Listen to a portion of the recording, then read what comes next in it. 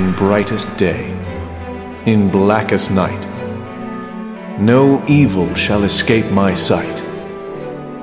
Let those who worship evil's might beware my power. Green Lantern's light. Pretty cool, huh?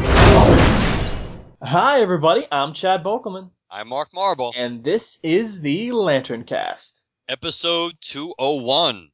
That's right. We're back. Seems like it's been forever. It's only been a week. 2 weeks. Well, I think it's just the fact that it took so long and so many different recording sessions to put together the marathon that was episode 200. That just seems like it's been forever since we've been sitting down to record a regular episode. The longest LanternCast episode to date. And I really don't think that's a record we really should set out to ever beat. I think we might beat it, but I don't think that it shouldn't be a goal. I think we beat the previous longest episode by about half an hour, which I think was episode number 100. So we can only imagine what episode 300 is going to be like. Get ready, folks. Request the time off from work now. Volume 4, episode 300, volume 4. And now we'll talk about Lantern stuff. Yeah, I was actually thinking over the break, like, what if we, because everyone's saying, you should renumber, every now and then. But I was thinking, like, what if rather than going back to one or counting all the episodes and then totaling up and then going from there, what if we just, like, did seasons? So, like, after, because once the 6th anniversary happens in November, then we should be like, this is season 6, episode 1. You know what I mean? Every time. That's not a bad idea. That's not a bad idea. Yeah, but I could do that. It's kind of the legacy now. The whole. I know. The way like DC or Marvel will change the numbering of a title. Oh God, that's we could have a whole episode on that crap. Well, they'll change the numbering of a title until it gets to an anniversary issue, like when Batman and Superman got to the 700 mark or whatever.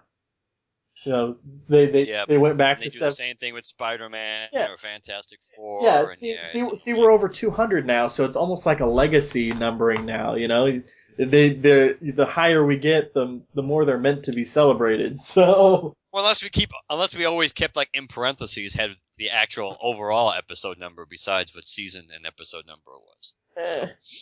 But all right, well, this episode, guys, I was obviously in Puerto Rico for my father's wedding, and for those wondering, it went well. Maybe I'll post a couple pictures to the LanternCast Facebook page just to get a feel. Not a whole album, but 3 or 4. Just a few of Chad being shit-faced will be enough. And Chad's sweating because there's no central air in the place I was staying. But that's fine.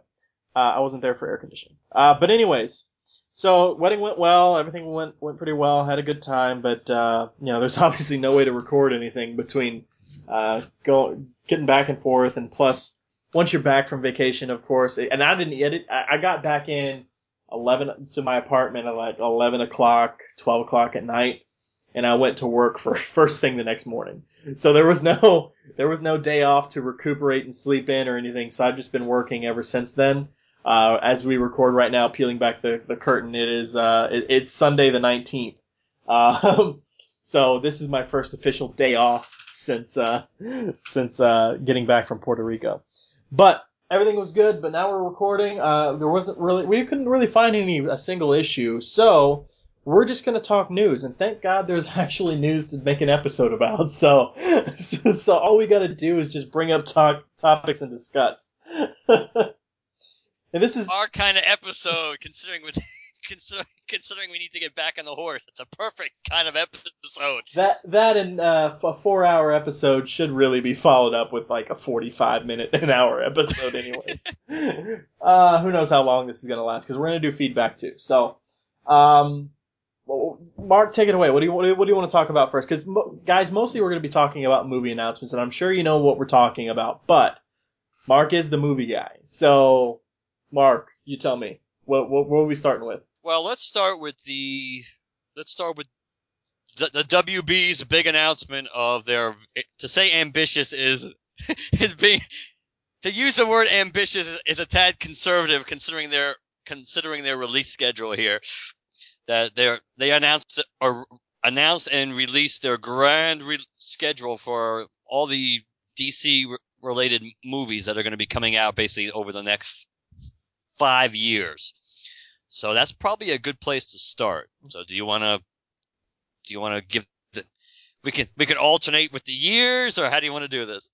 Now, the list, I'm just going to read off the list, ramble them all off in order, the year they're supposed to be coming out. Now, I'm going to read the list as it appears on comicbook.com. This is the graphic that most people have seen. One of these movies, I have no idea what it is, and it appears 3 times. But okay. So, 26... You mean that's the Harry Potter one? The Fantastic Beasts? Yes, that's a Harry Potter spin-off, and I think they're breaking it up into 3 parts. Okay. That's the reason why it's listed 3 times. Okay, so 2016, Batman vs Superman: Dawn of Justice, Suicide Squad, Fantastic Beasts and Where to Find Them, the Lego Ninjago movie, 2017, Wonder Woman, Justice League, and the Lego Batman movie, which is awesome. 2018, The Flash, Aquaman, Fantastic Beasts and Where to Find Them, and the Lego Movie 2. 2019, Shazam and Justice League 2. 2020, Cyborg, Fantastic Beasts and Where to Find Them, and Green Lantern. So that is... that is, 12, 16 movies? Yeah, something like that. Yeah, I think it is. 16 movies, 4, 6, 8, 10, 11 of them DC related. I'm including Lego Batman movie there. I figured you were. Yeah, so, wow. So, okay, The Flash. Let's start with that, because The Flash, it was announced that they cast The Flash already, right? Yes. Do you have the actor's name? I don't have it in front of me. I knew you were going to ask me that because I actually don't, but give me Keep ahead. Keep talking and I'll find it. A lot of people are talking about that because he looks really young. I mean, I'm talking really young. Ezra Miller. Ezra Miller, yes. Some people were talking online that he's a gay actor. Who gives a shit? He just looks young. That's all. I don't care. I don't care what his sexual preference is. He just looks really young. But I think the big concern there is they're making The Flash movie. Assuming that the Flash TV show is still on the air, it's going to be gone for what, 4 or 5 years? I mean, at that point, I mean, yes. a lot of the TV show, comic book TV shows pull stuff the same way movies do, pull stuff from the comics. What are they going to do in the Flash movie that they won't have already done or planned to have done or kind of already done in the Flash TV show? I mean, are they going to... And plus, sorry, you have the realist, and this is what people talk about with Arrow too, the fact that if the Flash show is still on the air at that point, which would indicate that it's a hit, right? Mm-hmm. So if it's still on the if the TV show is a hit, just like Arrow is a hit, and you end up bringing both the Flash and Green Arrow into the Justice League, and they're different actors, how does that really help you?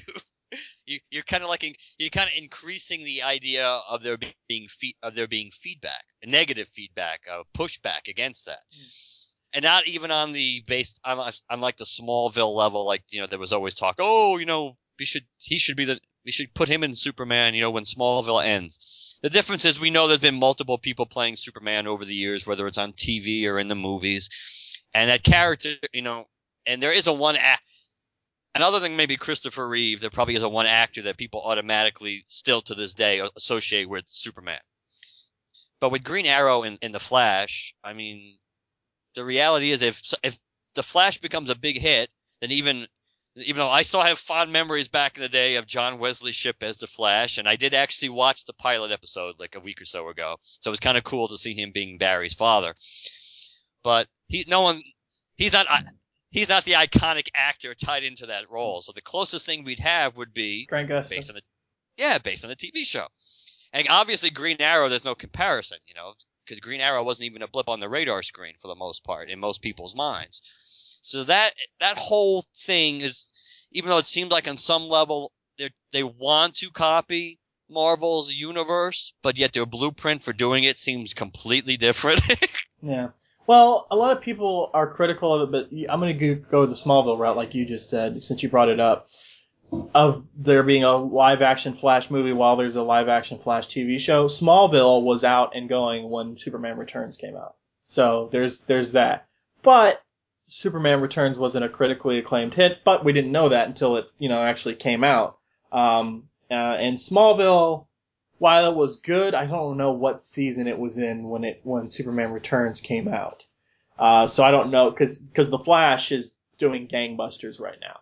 I mean, what was it, the second episode, and this is unheard of apparently, the second episode of The Flash retained about 90% of its initial audience. That is that is very hard to do. Yeah. So that'd be like a number 2 issue holding on to 90% of the sales from number 1, especially if it's not a main, if it's like a relatively, it's like if, let's just imagine that Sinestro held on to like 90% of its sales after the first, or something like some. It's just hard to do in general because there's always a big interest in the first episode or the first issue, and you're always going to have a certain percentage of people or viewers or readers who will say, okay, I read it, I'm not happy with it, or I'm okay with it, and then it's not like they even necessarily don't want to watch it or read it anymore. It just doesn't grab them enough to make it as high a priority as it was to watch it the first time. Right. Then we're gonna refrain from talking about the TV show stuff until towards the end of the episode so that we don't get into any spoilers. But I do want to ask you later on about what you thought about the Flash pilot. So we'll cycle back around to that. Before we get into any one of these movies, it's kind of weird. There's no Man of Steel 2 or Batman solo movie, unless you count the Lego Batman movie, which I do. Yeah, I think that is very, very, very odd. I mean, in a way, because I guess we know that Batman vs. Superman has kind of evolved from being a straight up Man of Steel sequel to basically kind of like being a very tenuous sequel at best. Right. That it certainly will be the second appearance of Cavill as Superman, but it's not really. It's definitely more of a DC Universe movie and a DC Universe building movie. Right. It does seem. I think, in a way, to me, the biggest surprise might be the Batman thing. But maybe they actually have a date that they haven't announced yet. Maybe it's something that they're holding. Maybe they have a slot in their schedule that they have, maybe in the back of their minds at least, and they just want to see how fans react to Ben Affleck as Batman. Yeah. If people actually truly despise him in that role after seeing him be Batman, then maybe that's another thing that then they won't do it. Yeah. But Man of Steel is yeah. I guess in their minds they think this is kind of the Man of Steel sequel, and it's serving a bigger or broader purpose, and they figure they're going to use him in so many of the Justice League movies and everything else, and maybe they don't really necessarily need a straight up Man of Steel too. There are 2 surprises to me on this list: Suicide Squad and Cyborg. To me, Cyborg came out of left field. I hadn't heard any rumors at all of that being a movie. Had you heard any of those? I don't think so. I don't think it surprises me, but it's not. To me, if there's anything on this list that surprises me as a choice, as in just the character or characters, Suicide Squad is the one. Yeah. Because it's like you're really picking something for a lot of people that's going to be relatively obscure, and you're throwing it right in the mix right off the bat. Now you're also assuming we know Batman vs. Superman is going to make money. There's no doubt it's going to make money. Whether people like it or not is another story. Yeah, at the very least on opening weekend it'll make gangbusters. Oh yeah, it's going to have a really, really, really big opening. Yeah. And how much it retains or what people think of it, that's another story. So you're really counting on the follow-up to Batman and Superman being Suicide Squad. And I don't know, that's kind of shaky. I know people can try to justify it on some levels, and they can also say, oh, well, look at Guardians of the Galaxy. But you can't look at Guardians of the Galaxy because Guardians of the Galaxy came 6 years after Iron Man. Yeah. After Marvel has already established their universe, where at this point, and I guess as we talked about, I think previously, that Ant-Man's going to be the next thing that's going to test this theory that Marvel can do no wrong. that just because there's kind of been such a train wreck of getting this movie together and rewrites and this, that, and the other thing, that Marvel has such a track record of success that Guardians of the Galaxy had a lot of goodwill going into it. So you can't really compare it. If it would have been like Guardians of the Galaxy coming out right after Iron Man, the original Iron Man, do we think that would have been as big a hit? Do we think it was likely it would have been that big a hit? I don't think. No, I don't think so. So to me, Suicide Squad is the only one on this list to me that seems really like, I don't know. But then you look at the rest of this list, and maybe it's when they do these movies. It's the release schedule. It's like you have 2 Justice League movies coming out within 2 years of each other. That seems like it's not impossible to have movies out within 2 years of each other. And who knows when they're actually, I would also assume they're going to film some of the stuff maybe they'll film for the original Justice League movie will be, for the sequel. Kind of like if they're not filming back to back, they're going to film some of the material that'll be rolled into, potentially anyway. They're probably filming Justice League and Justice League 2 back to back. Probably. I would assume they're going to do that. But you look at the schedule. I can understand Wonder Woman putting that out relatively early. I guess that makes sense. Aquaman, I don't know. I'm really looking forward to that. It could be good. I'm not saying it's not going to be good. I'm just saying, Shazam is interesting because you had kind of heard that Shazam, or the implications were that Shazam was a lot further along as far as getting it onto the screen, especially once it became clear that The Rock, that Dwayne Johnson was going to be Black Adam. At first we knew he was going to be one of the 2 characters, and then he pretty much picked the one that seemingly looks the most like and could probably do a really good job with, even the best job with.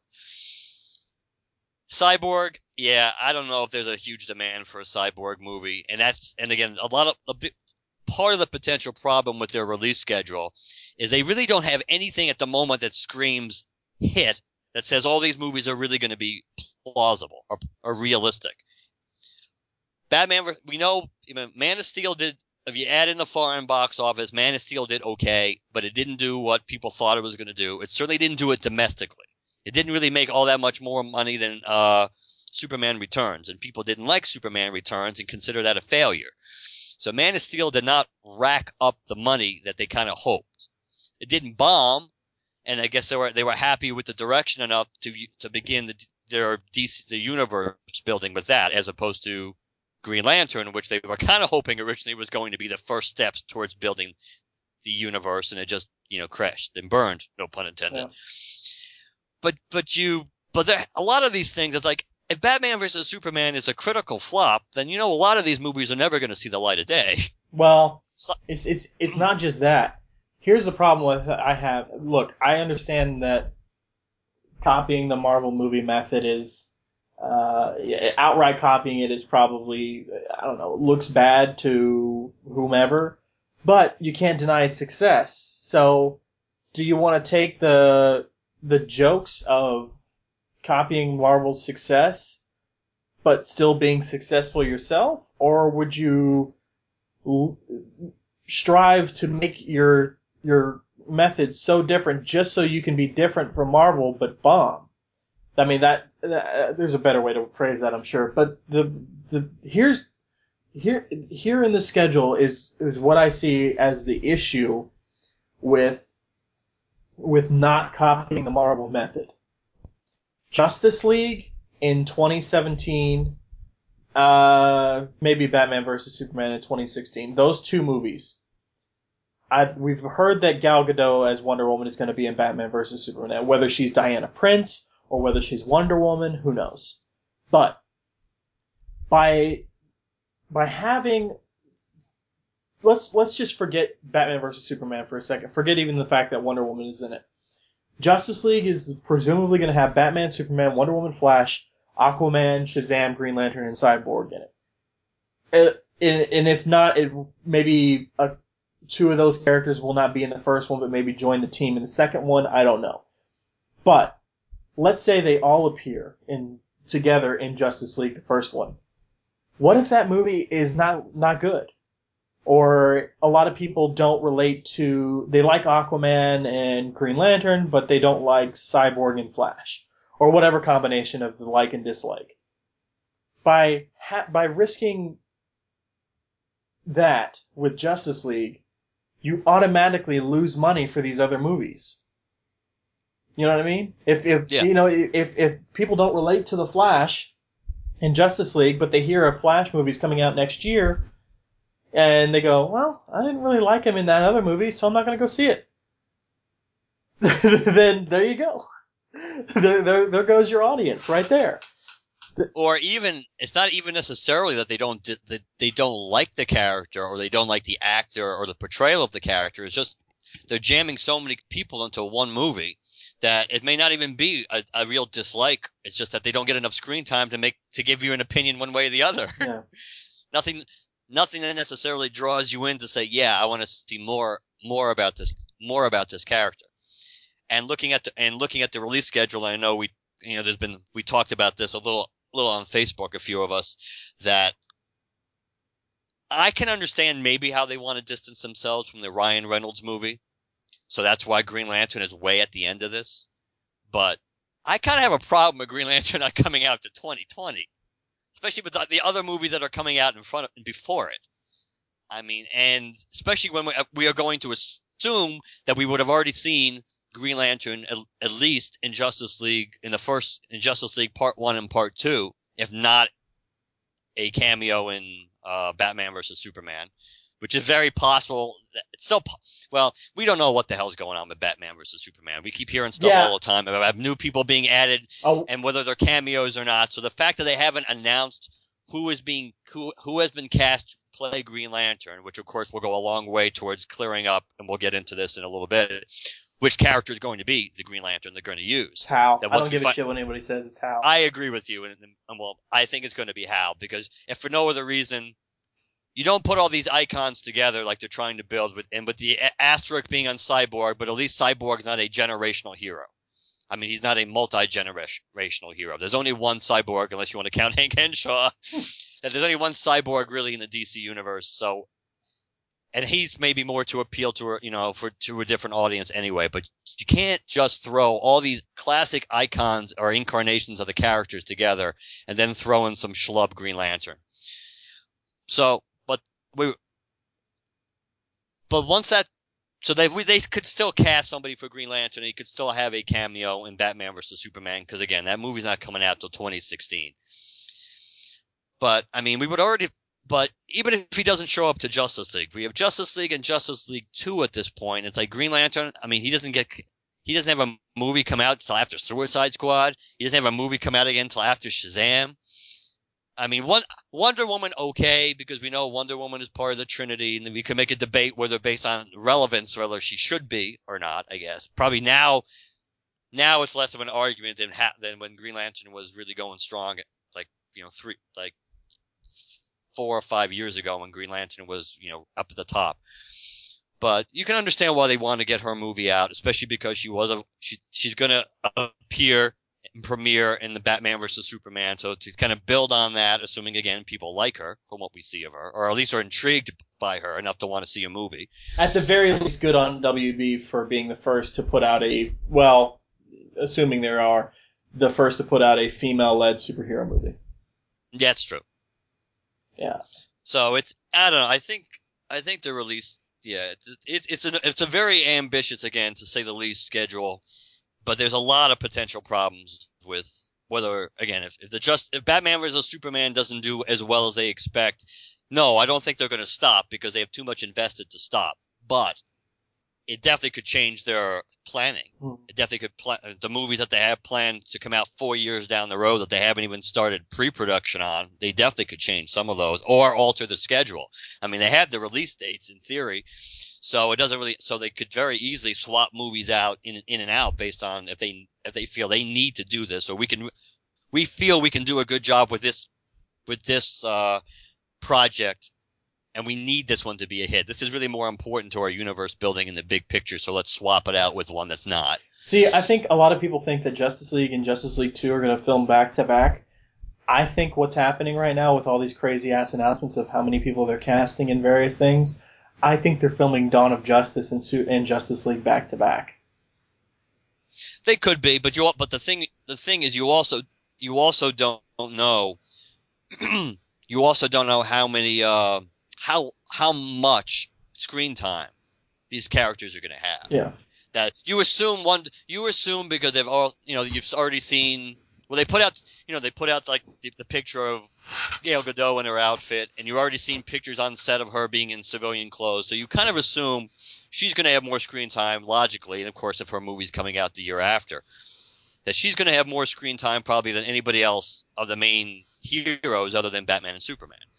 But you really have no idea if some of the other characters, whether they're going to be in for like a minute, whether it's going to be a cameo, whether it's it's going to be like 10 minutes. You don't know. So that's the only thing that makes.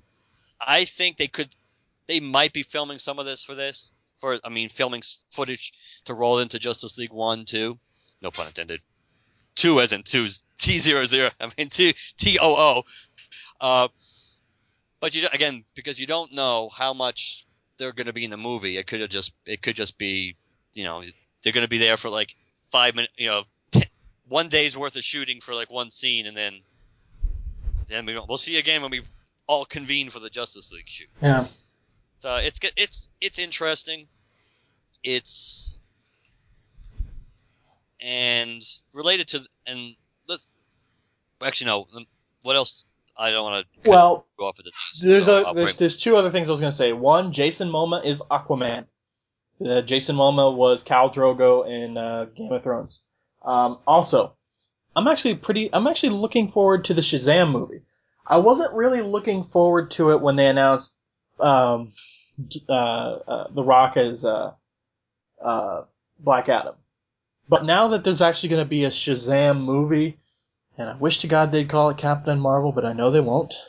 But anyways, now that there's going to be a Shazam movie, like, I didn't know that there was going to be a Shazam movie. I thought that maybe Black Adam would be a villain that the Justice League went up against, or something like that, or maybe there'd be a secret society of supervillains. I mean, I don't know. But now that there's going to be a Shazam solo movie, I'm not super invested in the character or anything like that. For some reason, that one out of the bunch, other than Green Lantern, of course, that one out of the bunch strikes me as the most interesting and could be one of the bigger hits. I think, like a sleeper hit. You know what I mean? Yeah. I think there's a lot of potential there. There's no reason that Black Adam can't show up before that. Yeah. He could be a cameo somewhere. Yeah. He could, depending on when Shazam is actually introduced into the DC movie universe, whether he shows up at in Justice League, whether he shows up at the end of Justice League, or something, or in Aquaman, whatever. That the fact that it's possible that Black Adam will have, and that was one of the debates about who should Dwayne Johnson play? That yes, he's probably best suited for Black Adam. He looks more like Black Adam. He could probably do a really good job with the part, but by making him a villain and not the main character, you kind of cut down. Theoretically, you would think you cut down on the number of times you can use him. Yeah. And especially, and it seems even more that way once we found out that Shazam's not coming out to 2019, because there were a lot of rumors that Shazam was going to be either the second movie of 2016 or one of the 2017 movies. So the fact that they pushed it back, from now anyway, that's 5 years from now, or a little less than 5, depending when it comes out in that year, that the idea of the concept of maybe him being like a Loki-like character that appears in a lot of movies, that kind of cutting down on that possibility. Yeah. Well, that's all I really had to say about that. Was there something you wanted to add to all that, or? Yeah, I figured this was a good segue into that. And to get your love for Newsarama going even stronger. Yeah, I haven't read this. Yeah, and you can read it after. I mean, well, I can't read it now either. Yeah. Nah. Essentially, I don't mean now. I mean later. Essentially, what the article was, that it was, and it's pure speculation. And as we know, opinions are like a-holes. Pretty much everybody has one, and that's what, as far as I'm concerned, by looking at this article, that's all you can chalk this up to. That they speculated on which character, not actor, which character might be Green Lantern in the Justice League and in the solo movie and everything. And they go through this checklist more or less, and it's basically built along the premise that Chad and I don't agree with to begin with, which is that they're not gonna go with Hal because he's too white, for lack of a better way of saying it. That in the land of political correctness and diversity for diversity's sake, that era that we live in now, that because of the makeup we assume of what the Justice League team is going to look like, that they're going to not go with the white Anglo-Saxon Green Lantern, so they're going to go the minority route. So they don't make the case that it's going to be Jon Stewart, where if somebody told me right now that they're not going to use Hal, I would say they're going to use Jon Stewart. Yeah. Because at least he's got a fan base from the Justice League cartoon. And people, as we know, kind of as Green Lantern fans, we could laugh at it, but when Ryan Reynolds was announced as Green Lantern, we know there were some people who go, but Green Lantern's black. Why is Ryan Reynolds playing him? Yeah. So that would be the logical way to go. Yes, he's not a woman, but he does fit the bill if you're going for diversity. And he's been around since the 70s. Yes. So if they were going to go that route, I would say Jon Stewart. But they go, no, it's not Jon Stewart. I guess Guy, I don't think they really consider Guy much because Guy, unfortunately, would fall into the Hal mode, and he's not nearly as popular. So they talk about Kyle, and they talked about his Latino roots, depending on which origin you read of Kyle.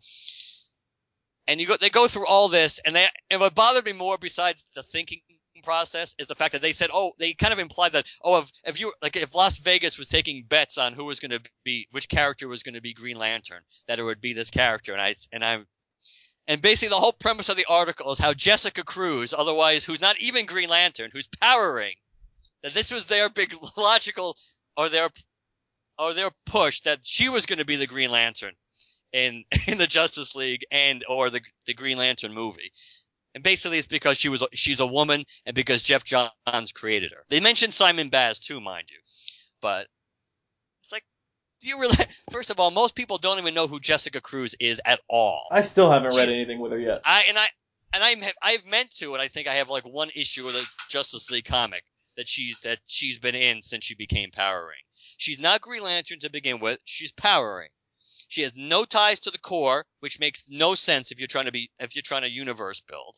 Yeah, Jeff Johns created her, but Jeff Johns also created Simon Baz, and more importantly, Jeff Johns also has a huge investment in Hal Jordan. It's just the logic behind it. If Las Vegas was really taking money on who was going to be Green Lantern, which character, not only would Jessica Cruz be a long shot, she would be such a long shot, she probably would be off the board. Because nobody... Let's have all these icons and Jessica Cruz. Yes. It makes no sense. I mean, if it's not Hal, I would say it almost has to be John. I did something the other day for both. Not the other day. I mean, a few weeks ago. Probably over a month ago. A year ago. Come on, Chad. Be honest. On my personal Twitter, on the LanternCast's Twitter, on my personal Facebook page, and on, I think, the LanternCast page, I stopped following Newsarama.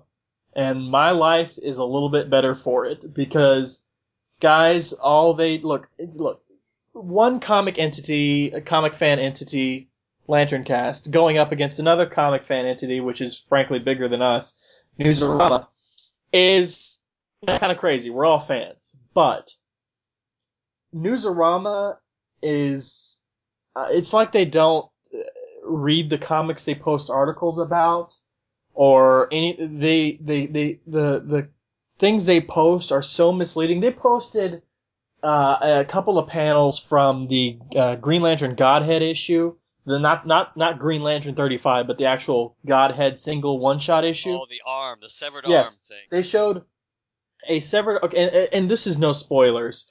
I mean, a character dies, but I mean, we're going to be getting into it in the next episode or two, so calm down.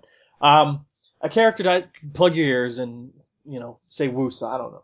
But, the character Arcus Chimuk dies. Okay, he's humanoid looking, but he's got like fangs and kind of werewolf like features as far as hairiness on his face. He's floating in space. His arm is severed, and Newsarama starts going off about how Hal is dead now. No, they didn't go off on Hal's death. They said they went off on is that Hal's severed arm floating around? Yes. Yeah, that was their main, and despite the fact that people constantly kept posting, it's like, no, that's not him. They didn't change it. Yeah, and it's not just that, guys. They post so many different things that is clearly just clickbait. Newsarama is one of the bigger sites. Is basically the biggest comic news site out there, and the Flash TV pilot leaked online. Okay, there's no doubt about it. Basically, every fan in creation watched it for the most part because it was out so long before the premiere that people were like, "I'm not waiting that long to watch it. I'm going to watch it now." So they say Newsarama posts something about a clip they saw in one of the in one of the interviews or something like, or one of the trailers or something, and they said something about opening up multiverse, opening up the multiverse, or something like that, based on a quote that Harrison Wells said in the pilot, and everybody was just going off on them, myself included, about you're telling me that none of you guys over at Newsarama watched the pilot online out of God knows how many people contribute to your site. And you're even in the trailer they were trying to say made no sense with how Newsarama made this leap. And I was just like, that was the point where I was like, I'm done. It was either that or the Argus Chimuk thing. They came out roughly the same time. And I was just like, I'm done. All they do is they post clickbait. They don't. Another thing, their lists. I hate their viewing system. When they have a top 10 list or something and you have to launch a viewer and this whole thing, it's ridiculous. That is the dumbest way to do any sort of list or anything on a site I have ever heard of. There's nothing wrong with scrolling through a list from 10 to number 1. There's no need for the viewer. I'm done with it. And it was driving me crazy for years, and now they just added on to the pile. And another reason Newsarama drives me insane is because, and I can't really call myself a writer or anything like that, but I grew up after a long time of wanting to be a journalist. And a matter of fact, deep down, I still would like to be a journalist someday.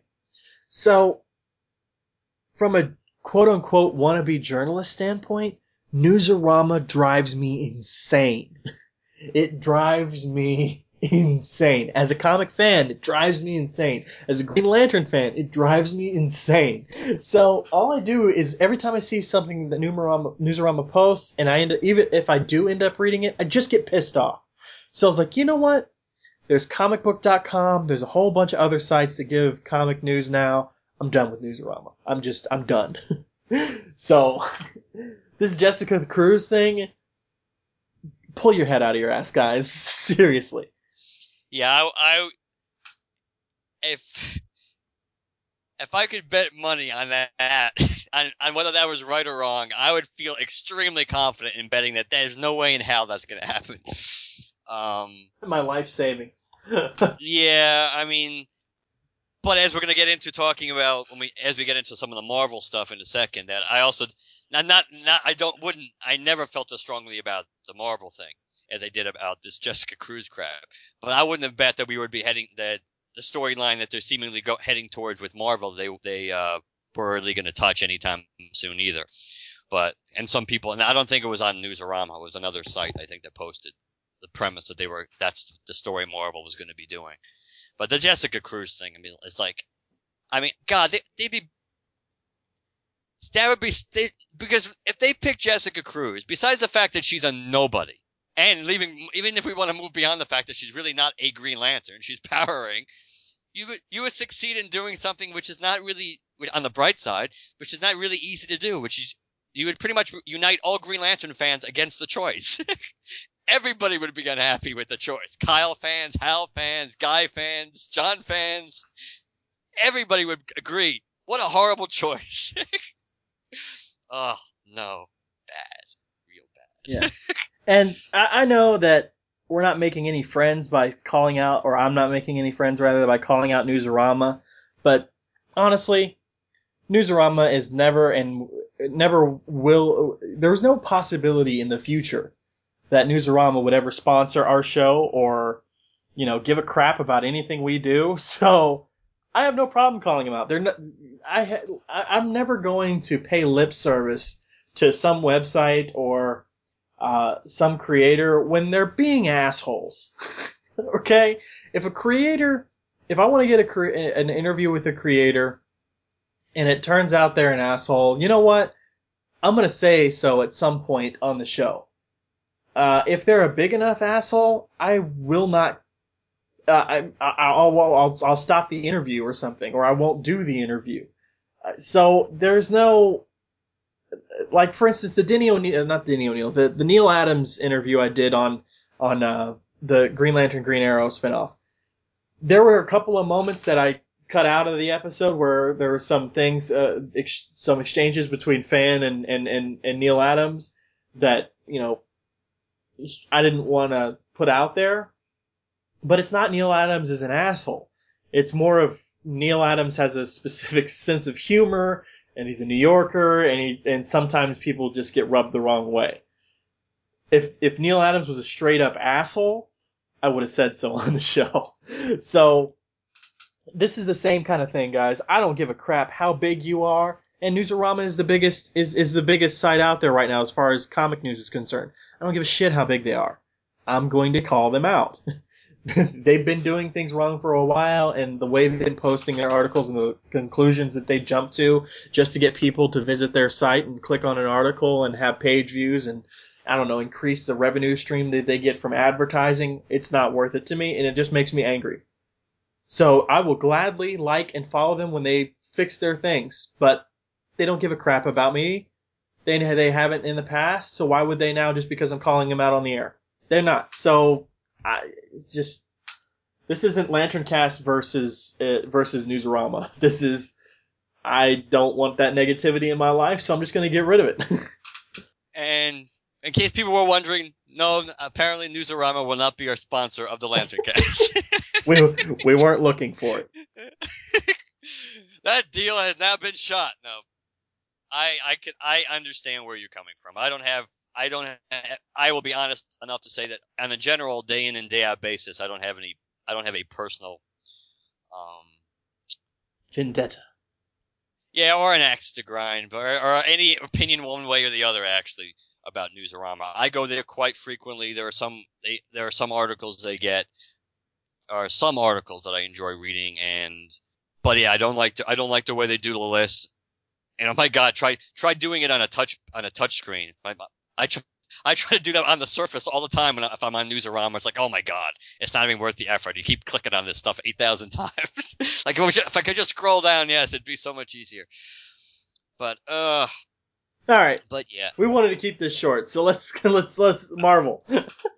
Yes. Well, actually, let's do Marvel in the context of going through the release schedules in general over the next few years. Okay, I don't have that up, so you go. I have that, so starting with 2015. The one thing we should throw in just for the hell of it, which is ironic because it's a Newsarama article, the idea related to Batman versus Superman, the question of whether Jenna Malone, who is apparently in Batman versus Superman, whether she's actually going to be playing Carrie Kelly, the female Robin from The Dark Knight Returns, because that is a rumor going around. It may not be true. Yes, she does, and she actually was in Sucker Punch. She, I believe, was Rocket, I think, in Sucker Punch. So her being cast isn't a surprise because she has experience with Snyder before. So that is currently the rumor going around, whether it's true or not. She is in the movie. Who she plays is what the rumor is. So that's the last thing I wanted to throw in before we move on. So 2015, we have Avengers: Age of Ultron, which we all know about, and we're kind of looking forward to. Ant-Man comes out in July of that year, July 17th. That probably will be the next serious question of Marvel's magic, not because of the cast, and not even necessarily because of the concept. It's just the fact that that has a lot of issues hovering about it, as I kind of touched upon before. We've had change of directors. The script's been rewritten a few times, being rewritten again. That, it just sounds and reeks of a train wreck. It doesn't mean that it's going to be. It still could be an entertaining movie. And we know, because if there is an Avengers bump, Ant-Man will get it. So on that level, it's going to make money. The question is whether it's going to be critically successful. In 2015, we also have Fantastic Four from Fox on August 7th. You want to say anything about that, Chad? Anything positive? No. Because neither do I. I'm probably going to see it anyways, just because it is... Look, I'm probably going to see it in the theaters, just because it's such a departure from everything. I mean, not because it's not part of Marvel Studios, but because of casting, of direction, of everything I've heard about it. It just seems like such a departure that it's like train wreck bad. You know what I mean? It's like, right. It's like it's a train wreck. It's horrendous, but you got to watch it. You can't look away. I think it's going to be like that for me. For all we know, Fantastic Four could be fantastic. Yeah, but I really doubt it. But I'm gonna see it anyway when it comes out on DVD at the very least. So I might as well see it in the theater while I can, because I know a couple people around here that can get me in for half price or something like that. At the very least, Fantastic Four has lowered the bar so far down based on expectations. Yeah. That even if it's okay, people are going to come out saying, hey, that's a little better than we thought. Yeah. Because most people expect it to be absolute crap. And you're right. It could be a good movie. It could turn out to be entertaining. The thing that has not helped them at all is that, there comes a point, whether it's related to movies, related to politics, there comes a point when every time you open your mouth, if you keep digging the hole a little deeper, you just need to shut up. Mm-hmm. And Fantastic Four is one of these projects where almost when any actor comes out and talks about the movie, and also it's because I think, to be fair, defending them to a certain extent, I think because the cynicism about this movie is so strong that people will nitpick a lot and try to dig for maybe a negative item in what they're saying, or try to spin it negatively no matter what. But it just seems like no matter what whatever interview comes out about this movie, there's something that comes out that just doesn't sound right, and just kind of like, raises the anxiety level of people that are hoping to see, a more traditional Fantastic Four movie. So you combine that with the casting, the fact that nobody really looks like the parts at all. Everybody, for the most part, they seem too young. I don't know. I still keep hoping for a good Doctor Doom, and at least I'll give the benefit of the doubt, because Julian McMahon was a horrible Doctor Doom. His voice was horrible, his mannerisms were horrible. That was a horrible casting. Other than the fact that physically Jessica Alba really didn't look like Sue Storm either. That other than Jessica Alba, probably Julian McMahon as Doctor Doom was the worst part of the original two Fantastic Four movies, that cast. Well, I'm going to see the new one just so I can see Ragman in live action. Yeah. The set photos for those of you who don't know, the set photos of what Doctor Doom looks like have kind of been released. He looks like Ragman. Hopefully the CGI will make him look a little better. But no offense to Ragman. All right, so then we get to 2016, and right now Deadpool, which is over the last few months, Deadpool has risen from the dead, no pun intended, from something that has kind of always been a Fox and Ryan Reynolds kind of vanity project that we probably never thought was ever going to see the light of day, but from the leaked test footage that actually most people seem to like, that seemed to be enough to get that movie finally greenlit. So 2016, we're supposed to get Deadpool. March 25th, WB moved Batman vs. Superman to avoid the Captain America conflict. The Dawn of Justice is scheduled for March 25th, 2016. Now, May 6th, 2016 is Captain America 3, which brings us to one of the biggest Marvel news of the show. Mm-hmm. Because seemingly in the last few weeks, out of the blue, all the talk was, Robert Downey Jr., who essentially was up to this point was only signed for 2 more Marvel movies, which we knew one was Age of Ultron, and the assumed Avengers 3, the follow-up to that out of nowhere, seemingly, at least as far as we were concerned, the public, that started being posted and announced, reported that Robert Downey Jr. was in negotiations to basically co-star or play a major role in Captain America 3.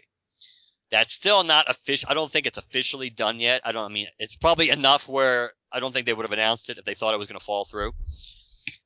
But the reason why that's relevant is because his presence in Captain America 3 is supposed to be the beginning of Civil War brought to the Marvel universe, the Marvel movie cinematic universe, which is quite interesting. What do you think about that, Chad? There's another thing that relates to it, but let's deal with the Robert Downey Jr. part of it first. The only thing that bothers me about Civil War is something that I've already seen posted about a billion times online already, is nobody's got a secret identity, really. That is true too. Up to this point, you were correct that almost everybody we've seen in the movies is pretty well known. Yeah. You even had at the end of Cap 2, you even had Natasha testifying in front of Congress. So there's not a whole lot of. And the other problem that I have with it is, though they can still make it work because they've made a lot of things work in the Marvel universe by kind of shifting and writing things. Like, I'm sure the Ultron not being created by Henry Pym is going to work, even though that's not traditional. I'm sure it's going to be believable, and we're going to buy it as moviegoers because of the way it's presented to us. But the biggest issue I have with the concept of Civil War is the reason why Civil War was a really powerful story was really because of the relationship between Tony Stark and Steve Rogers. And the fact that they had such a track record of being, despite the fact that obviously they kind of looked at things differently in general. They certainly were not, two birds of the same feather when it came to worldview. But they were really good friends, and that friendship had been established for years and years and years. So when something came up that was so important to both of them that they went on opposite sides and basically everybody fell in line behind one or the other, that was super important, super relevant. In the cinematic universe, Tony Stark and Steve Rogers really have had very little established relationship at this point. I guess there was a hint at the end of the first Avengers movie that a friendship could be forming. I was kind of hoping anyway, that the second movie would really build that up. You kind of suspect that's not going to happen now if, basically one of the first major follow-ups to of Age of Ultron is going to be Cap 3, and that's going to be the beginning of Civil War. At least laying the groundwork for Civil War. That it's not going to have the same emotional weight. Yes, it can work because as moviegoers we like both Tony Stark and Steve Rogers, but it's not going to have the same emotional weight because their relationship isn't the same. So that's one concern. That's kind of the concern that I have. And tying into Civil War, which is another thing it doesn't really stand out on the release schedule. So this is a good time to bring it in because this kind of fits with the concept of doing Civil War. That again, over the last month or so, there's been a lot of reporting and speculating that Sony is actually negotiating with Marvel. So Marvel could potentially use Spider-Man in their movies. And that would also started feeding, at the time that started feeding the rumor that Civil War was something they were going to do, since Spider-Man was such a huge component of the way Civil War played out, announcing his secret identity, who he was, coming out basically as a hero. So that's kind of a big, and it also speaks probably to the current status of the Spider-Man franchise in Sony, that they really, despite the fact that as we finish going through the schedule, there's a lot of movies that are supposed to come out related to the Spider-Man universe in Sony, but there's a lot of things that are up in the air because Amazing Spider-Man 2 did not really do that well, either financially or critically. So they kind of, the rumors are certainly it's causing Sony to reevaluate the direction of their franchise. Yeah. Venom's dead. Apparently. Yes. Sucks. Yeah. I don't understand why. I mean, I know we're getting off track. We don't have to. You're not really off track. I I mean, just- actually, 2017 is when it gets mentioned on the release list anyway about Venom and Carnage and all these things. Venom was going to be a standalone movie anyways. Why did it have to get canceled? As because of Amazing Spider-Man 2's bullshit. I just because Yeah, especially because he Spider-Man hasn't been established yet. Spider-Man 3 was awful. I mean, I know it was a bad movie in general, but seriously, guys, as a Venom fan, that is one of the most disheartening movies to me. As a comic book fan, period, and as a Venom fan. That was such a disservice to a character in a movie that I mean, it was almost like, I don't know, if you're a huge Daredevil fan, how you felt about the Daredevil movie. That's how I felt about Venom appearing in Spider-Man 3. That was a serious letdown. To be fair, I think Venom was a bigger kick in the groin to Venom fans than I think Daredevil was. Yeah, but I just... But I know what you're saying. It was... If I had to pick a movie that was really disheartening to me as a fan, it's Amazing Spider-Man 3, purely because of Venom. So I was really looking forward to a Venom solo movie. I wanted to see it done right. But whatever. So back on track. It's seemingly dead. You don't really know. I mean, things could change, and maybe if Sony does license or let Marvel use the character again, and maybe it'll it could resurrect some of these projects that are like hovering or hanging on by a thread. So yes, so Captain America is May 6th, 2016. X-Men Apocalypse, May 27th. That's gonna be good. Yes. Speaking of, I actually finally got a chance to watch Days of Future Past in its entirety last night for the first time since I saw it in the movies. I've had the Blu-ray since Tuesday, but I never got a chance. I started it like twice and I never got a chance to finish it or get beyond the beginning, in all honesty. Watched it last night. I really appreciate how good an X-Men movie that was. Probably the best Hugh Jackman performance as Wolverine, and it does make you interested in what's going to happen next. So I think I am looking forward to that one greatly. July 8th is an untitled Marvel movie, which is supposed to be again, it is believed to be the Doctor Strange release. Even though as we speak, whether it's Ewan McGregor or everybody else under the sun, they still can't get their Doctor Strange down pat yet. I'm kind of glad personally that Joaquin Phoenix is out of the running. I don't really see him as Doctor Strange. That's my personal opinion. I'm kind of glad he's not in the running. There's a lot of other names they're throwing out that could be good. I could see Ewan McGregor doing it but I could see some of the other people on the list too. August 5th, Suicide Squad, as we mentioned. That's, I don't know. November 11th, Sinister Six. I'll still be stunned if that movie ever comes out. At least at least based on, I'll be stunned if it meets that date. Let's put it that way. 2017, March 3rd, Wolverine sequel. Depending which storyline they do, that could be good. May 5th, another untitled Marvel film. June 23rd, supposed to be Wonder Woman. Hey, July. Hold on a sec. I'm sorry.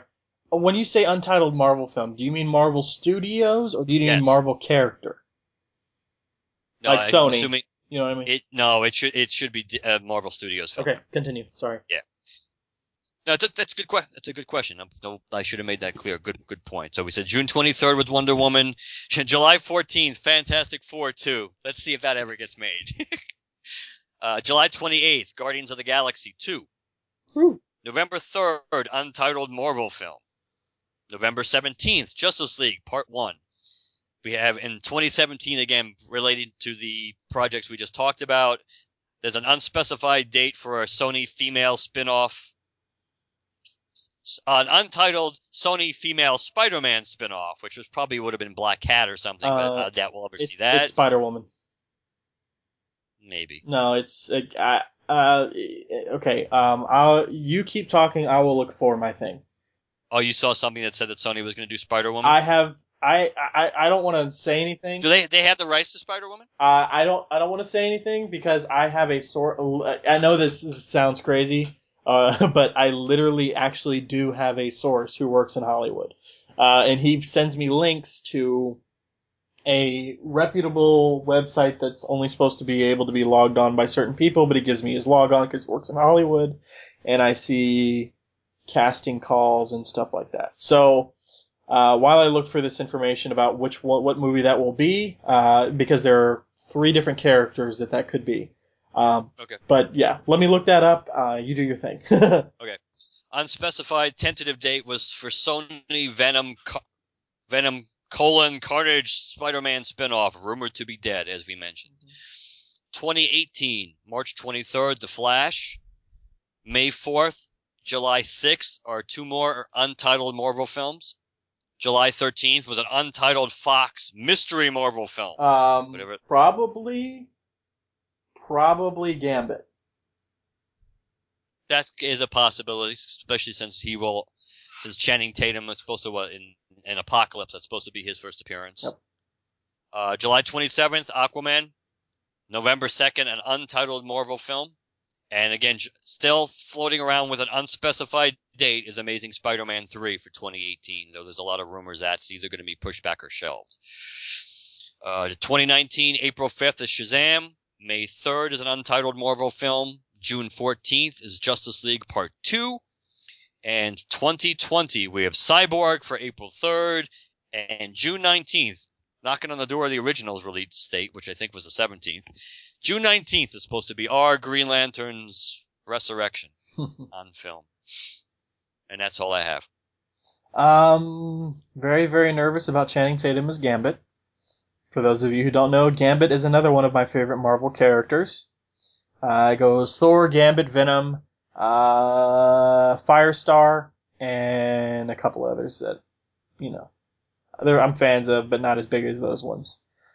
I'm pulling up the information now about what I was talking about. Okay.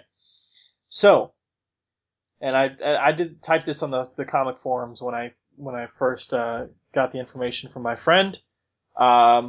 The rumor is that Sony is developing a female-led superhero movie to be released in 2017. Rumored characters are Black Cat, Silver Sable, Spider-Woman, or Firestarter, and I put in parentheses, which I think means Firestar, unless Firestarter is a character I've never heard of, and close parentheses, or a character called Stunner. So, this is not a rumor as far as like speculation. This is casting call-ish for a Sony-led, female-led superhero movie, and these are the characters that are listed in that official document. So Black Cat, Silver Sable, Spider-Woman, it's most likely Spider-Woman that I've heard, or Stunner. Now the question, again, assuming they own the complete rights to Spider-Woman, because I know I've read some stuff online about how it might be debatable whether who entirely owns, Spider-Woman. Whether that absolutely comes with the Spider-Man rights or whether it doesn't. But I would say, let's assuming that it does come with that. You would think logically.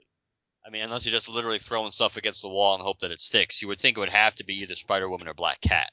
Because other than that, you're grasping at straws. Especially if it's, yeah.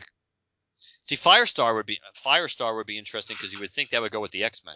Right, Firestar would be cool. Although I will say in the official document it was spelled Firestarter.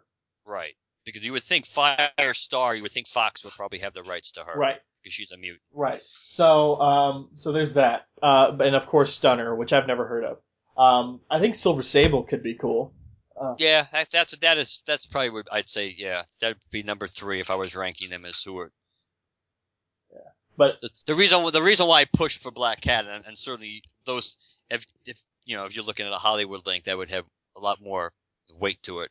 That at least Black Cat, they kind of already established the character who would be Black Cat in Amazing Spider-Man 2. Yeah, because she was there. See, I think it would, if Firestarter, by Firestarter they mean Firestar.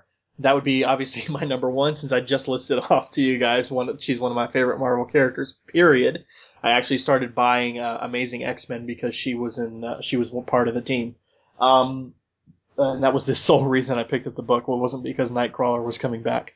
I would obviously champion that one more than others. For those of you who are curious about why she would be a Spider-Man related female-led Marvel character, even though she's a mutant, is because there was Spider-Man and his amazing friends, right? Yep. She was a big part of that. Along with Iceman. Yeah, her and Iceman. So she has a history, co-starring alongside of Spider-Man, at least as far as cartoons are concerned. So there's that, which would be awesome. But I think it's more likely, based on my source, that it's a Spider-Woman movie. Again, this is all speculation based on what happens with the Sony rights to Spider-Man. Whether or not they keep the rights, but they work in tandem to tie it into the Marvel universe, or if they give the rights back to Marvel or whatever. So it depends. There's a lot of speculation about, there's a lot that can change between now and 2017. So. Yeah, there's no doubt about that. Channing Tatum worries me as Gambit, but we'll see how that happens in Age of Apocalypse. The rest of it, Civil War, I mean, that was cool. That was one of the first comics I read as far as modern day, because I think the first comics I read, besides the single issues that I've mentioned, a billion times in the past about Miss Marvel #1 and Nexus, Magnus the Robot Fighter #2, the crossover, and Madrid the Mystic. But as far as what got me into comics modern day, forgetting the single issues I read as a kid, was volume 2 of the Showcase of Green Lantern. I think after that I picked up a couple of random full color trades from like a Borders, and one of them was Marvel Civil War. I didn't get any of the tie-ins, just a single volume of Civil War, which I don't even think I know how that ended, because that particular trade I think ended with Steve Rogers in jail. I don't know if that's how the whole event ended, and then they just went on from there, or if there was more to Civil War, like there was just multiple volumes of that I just never got, but that's all I know about Civil War is that. But I think, Civil War being one of the first modern comics that I read as far as storylines is concerned, I'm not as concerned about it as other people, but then again, I don't have as huge of a history as far as chronological storytelling experience with Marvel. I don't know what I would prefer in that place. So I do want to see Red Skull come back, because I'm sure that's gonna. I'm sure that's gonna happen. It's just a matter because of, he's still alive. He just kind of just got Yeah. warped out by the cosmic cube there. But Yeah. Everybody thinks he died. They're like, well, he died because the cosmic cube disintegrated. No, it moved him. It clearly, he basically disappeared the same way the Rainbow Bridge transports other people. But anyways, yeah, I'm just, not a whole lot on that list. I think I think I have more faith in Ant-Man than you do. to be fair, it's not that I really don't have. It's not that I necessarily don't have faith in that it's going to be an entertaining movie. It's just that I'm honestly trying to look at it kind of objectively and looking at it from the point of view that I think we discussed about Guardians of the Galaxy. The idea that if you look at the riskiest movies Marvel's made up to this point, that the biggest one I think is still Iron Man 1, because if Iron Man 1 failed, everything was that's kind of like the first brick in which everything else was kind of built upon it. So if that movie had bombed or had not been a huge success, that the Marvel universe as we know it probably would never have been created. So I think that was the biggest risk. Guardians of the Galaxy, when they first announced it, was a huge risk because it's a niche project. The characters they have an appeal, but they're not super popular. They're not super known.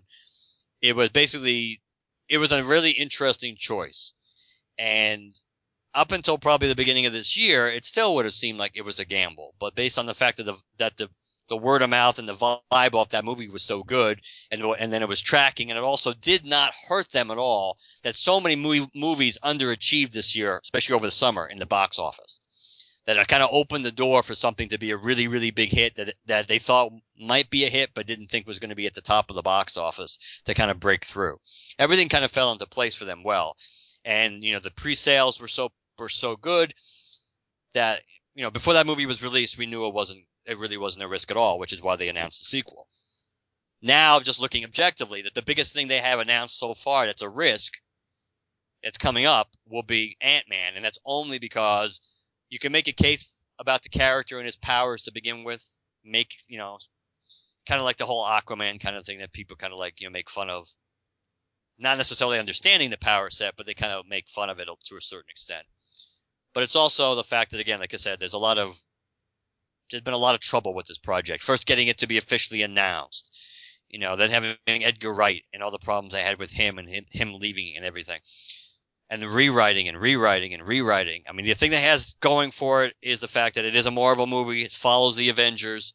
And the fact that it has Paul Rudd and Michael Douglas at the top of the cast. Yeah. And that's important. That's very important. Yeah. So I think it'll do well. I think it'll be a hit. I'm just I guess when I should qualify my opinion or my statement that it's a risk is the fact that whether it's going to be a critical success, I think is where the risk is. It's going to do well enough box office wise where it's not going to be a problem, nor is it, even if it weren't a problem, it's not going to, or became a problem, it wasn't going to torpedo Marvel's plans. Right? Yeah. So, all right. What else?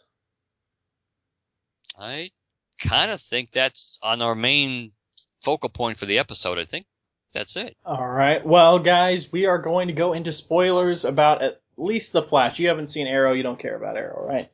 I've like I've said before, I've only seen the few episodes when Elizabeth watches it, but I have not had any desire to start watching the entire series yet. Okay. I will just say it's awesome. Agents of S.H.I.E.L.D.? Nope. Okay. Then that's better. I hear it's much better. Yes.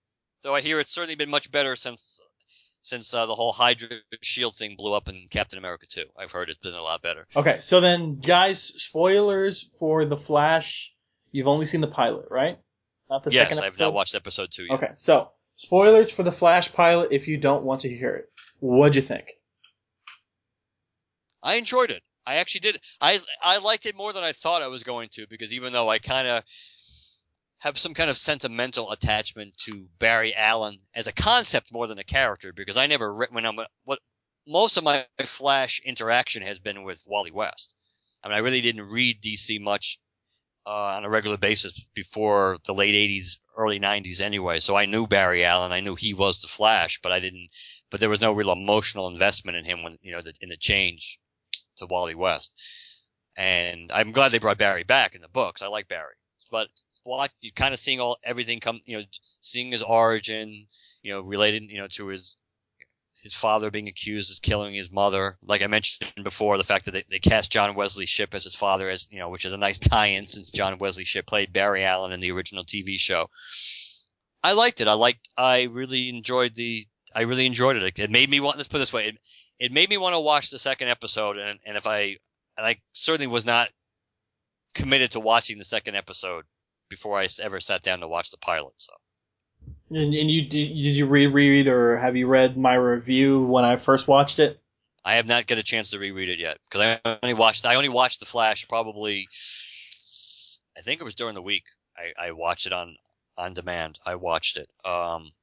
So I didn't really. I've been kind of playing catch up. That's why I knew the second episode had come out, but today was the first day I noticed on demand that I was really available. So I almost did watch it before we recorded today, but I didn't get a chance. But I'm going to. I will definitely, before I watch the second episode, I'm going to go back and reread your review from start to finish. Yeah, I really enjoyed it. But one of the things I'll say right off the bat is I loved the origin sequence. Again, as far as him getting powers, the lightning and everything.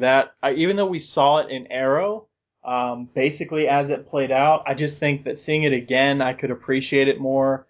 The music that went along with it, the way everything kind of slowly happened rather than, just right out of the, like a bolt from the blue, as it were. I just think that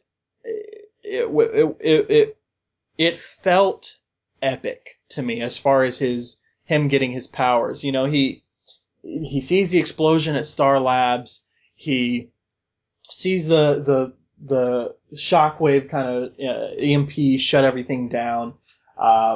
He goes to, it's raining, he goes to grab the chain of the window or whatever, and you can see him tense, like he knows something's about to happen. He can feel whether his hair is standing on end or what, and he looks around, and the chemicals in the lab are starting to float up, and the music, cause like, it's almost that choir kind of sound, and then he looks up, and then the lightning crashes down and throws him back, and the music is still playing even when he's unconscious.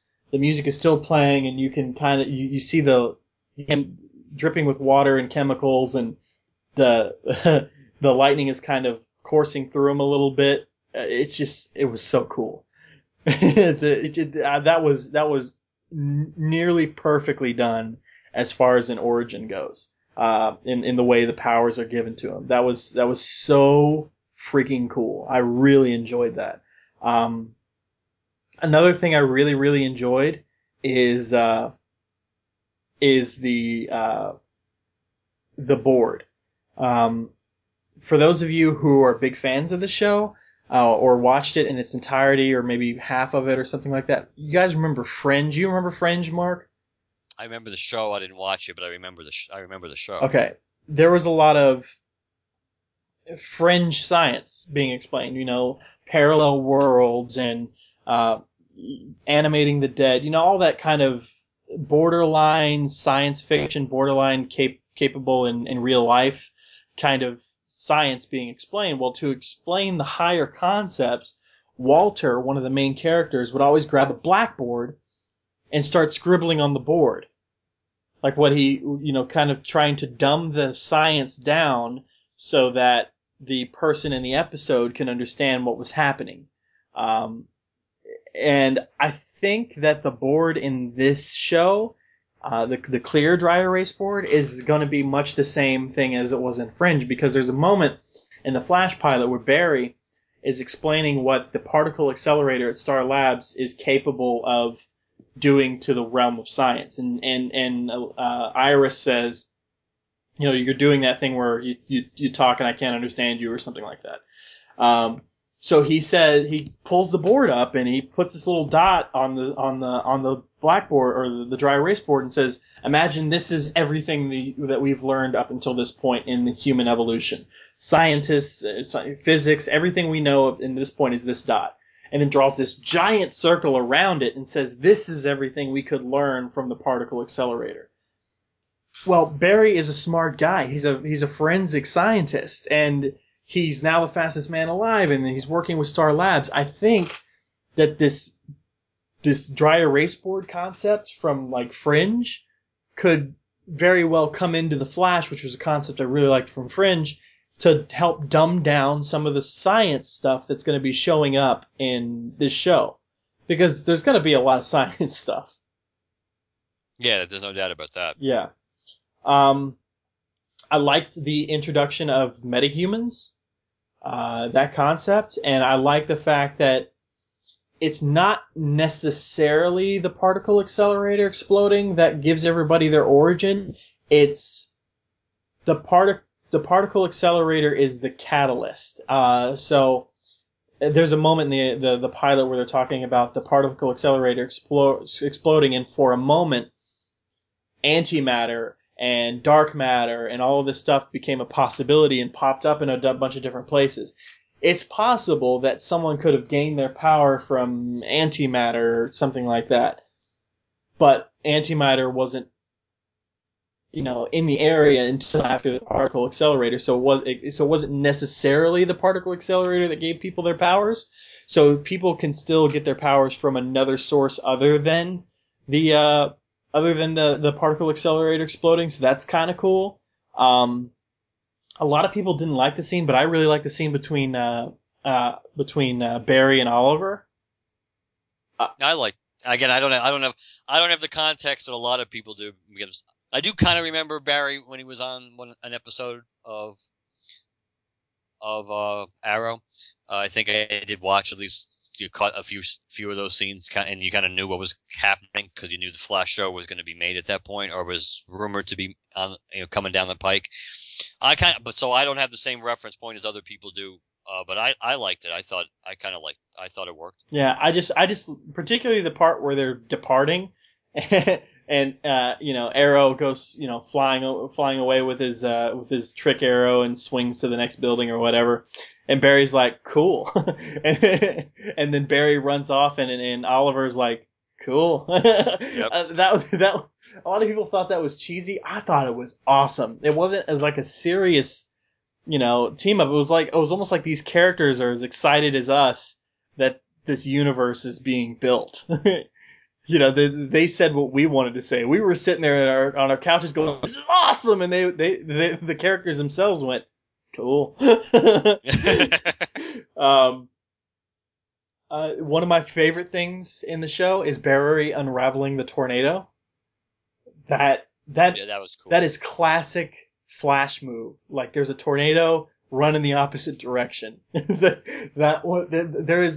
been happening since the Silver Age. Probably the Golden Age with Jay Garrick, although I've never read a Jay Garrick comic, so I can't be certain if that was a trope that had happened before Barry was introduced in the 60s. But it's been around at least since the Silver Age, and I think and it used many times. So I think it's awesome to see it in live action, and it's awesome. And I'm not really sold on the interaction between Barry and his father. I don't think we need to see him visit his father and talk to his father every single freaking episode. I think that could weigh us down a little bit, but So I assume he's in the second episode then? Yes. Okay. And there's also the very last thing to say is the end credits scene. What did you think of that? The thing that I remember, I kind of knew from, because I think you mentioned it about the Crisis thing, the fact that you see the paper in the future announcing like Flash disappears in Crisis, and that's the part that stood out for me the most. But again, my knowledge base about Flash history is not as strong in general. But that part obviously is what stood out to me the most. Yeah, for those of you who don't know, Harrison Wells. Now remember, I told you at the beginning of this part we were going to be spoilers. Harrison Wells, who was crippled in the explosion, supposedly, at the very end of the episode, puts his hand against the wall. It kind of futuristically peels back. He goes into the secret room. The door closes. He stands up from his chair, walks across the room, and there's a projection of a newspaper from the year 2025, I think, and it says something about Flash vanishes in Crisis, and one of the headlines is Red Skies Vanish, and this whole thing, and I lost my mind when I first saw that. I mean, I know they're probably not going to do Crisis. They're probably not even going to flash forward into scenes from Crisis. But I just thought it was so awesome to see that. I think there was a mention about Wayne Enterprises or Batman or something in there.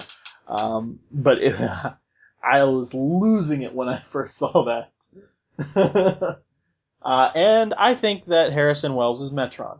A lot of people don't think that. A lot of people think he's Professor Zoom and or Reverse Flash. Yes, there is a difference. Yeah, that's kind of the vibe that I was getting, no pun intended. I thought, again, that's kind of what I was alluding to without going into specifics about not knowing my Flash history enough to remember which one's which. That is kind of what I thought, that he is that he could be one of the two. I think that's too obvious. I think that the people who write the show, and they used to be comic book writers and still in some cases are. I think the amount of comic book knowledge that is involved in writing this show and creating this show, I think that they know that we all think it's Reverse Flash or Professor Zoom. I think they're going to throw us a curveball. I don't know what the curveball is going to be, so I'm going with Metron. If you watch the pilot again, when he stands up from his chair, he doesn't just stand up, pause, and then walk forward to the display of the futuristic paper. He stands up, stands there, looks back at his chair, then goes back. I think there's something there with the chair, not the fact that he's crippled, But the fact that there's something there with the chair, maybe he's got a connection to a chair, I have no idea. I think that his tie into technology and how smart he is could have something to do with Metron, because remember, Metron is part of the New Gods. They have super advanced technology, that whole thing. And also Metron can travel in time and space. And I think that obviously that piece of information being from the year 2025, I don't know. There's a bunch of things in there. Plus, we've kind of seen images from them filming. Like, have you seen the images online of Reverse Flash in costume? Yes. That does not look like the actor who plays Harrison Wells. Now, I get that he's in a mask and a full body suit, but the part of the face that you can see, that does not look like Harrison Wells to me. So, again, of course, there is Professor Zoom and Reverse Flash. There's two different quote-unquote Reverse Flashes, Hunter Zolomon and Eobard Thawne. So, I don't know which one. Maybe they're going to do both. I have no idea. But I think that with the amount of comic knowledge, I could be completely off base about Metron. But so long as it's not Reverse Flash, I'm calling it a win for me, because I think that they know that we know too much about comics that we're all assuming it's Reverse Flash or Professor Zoom. I think they're going to throw us a curveball because they know we know, or think we know. You know that I know that you know. Man, we've been recording longer than I thought. Okay. Even though, don't forget, the time of the phone call is deceiving because of the pregame. Yeah. So the pregame, you guys will understand later. Can't let you behind the curtain all the time. Yeah. Okay. So feedback. I think we'll skip Facebook and Twitter for now. You want to do the email and the two voicemails? Well, voicemail being Jim's pre-recorded thing. Yeah, let's go back to where were we up to in voicemails? Well, I've already archived everything we've already covered. Okay. So whatever's in the main inbox. That's what I'm looking for, because I'm trying to see if we have all your stuff about the quiz book, and then we have Zeb sending you the pictures. Okay, so the Zeb thing, just so you guys know, was it $1.99? I requested some PNG files. I think so. Zeb reached out and provided those high quality cropped PNG files. They won't be used for a little while, folks, but I am kind of building a library of high resolution Green Lantern related PNG files so that we can be creating stuff in the future if we want to. In addition to providing the PNG files that I requested, Zeb also said this in an email. I've been listening to the show for about 2 years, and while at first I missed Dan and Jim, I've grown fond of you two. You each have unique qualities that you brought to the podcast, which I enjoy. Keep up the awesome work, guys. From Zeb. That was nice. That was pretty cool. And thank you so much for the shout out. That's awesome. We do have voicemails. We're going to skip Twitter and Facebook for now. There is a lot of feedback on episode 200 on both. But the reason we're skipping it is because we've got the two voicemails, one of which is longer than the other. And also, in addition to the closing, we have to talk about our contest again to remind everybody. So we got a voicemail from Jim, and we'll play that right now. Hi guys, this is Jim Ford.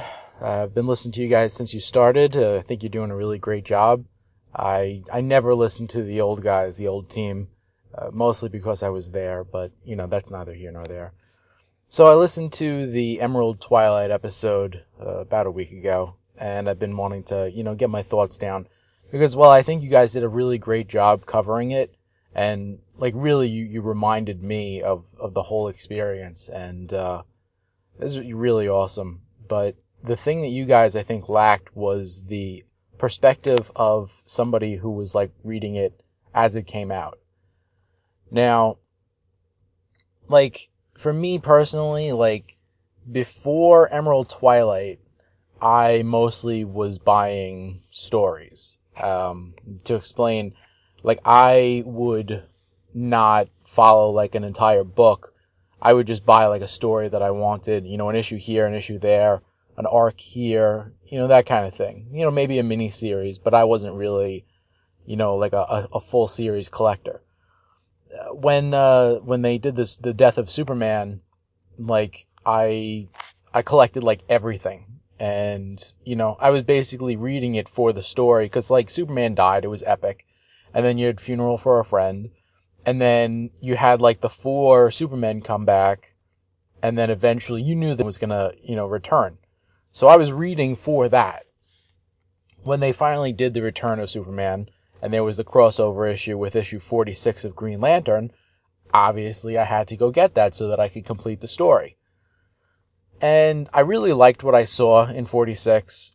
It was probably my first, like, current, reading of Green Lantern. Probably read a couple of issues here and there on the back issues, but that was, like, the first current issue that I ever read. And then I got this thing in the mail from, I guess, Entertainment Earth, because I had ordered the whole Death of Superman, through them.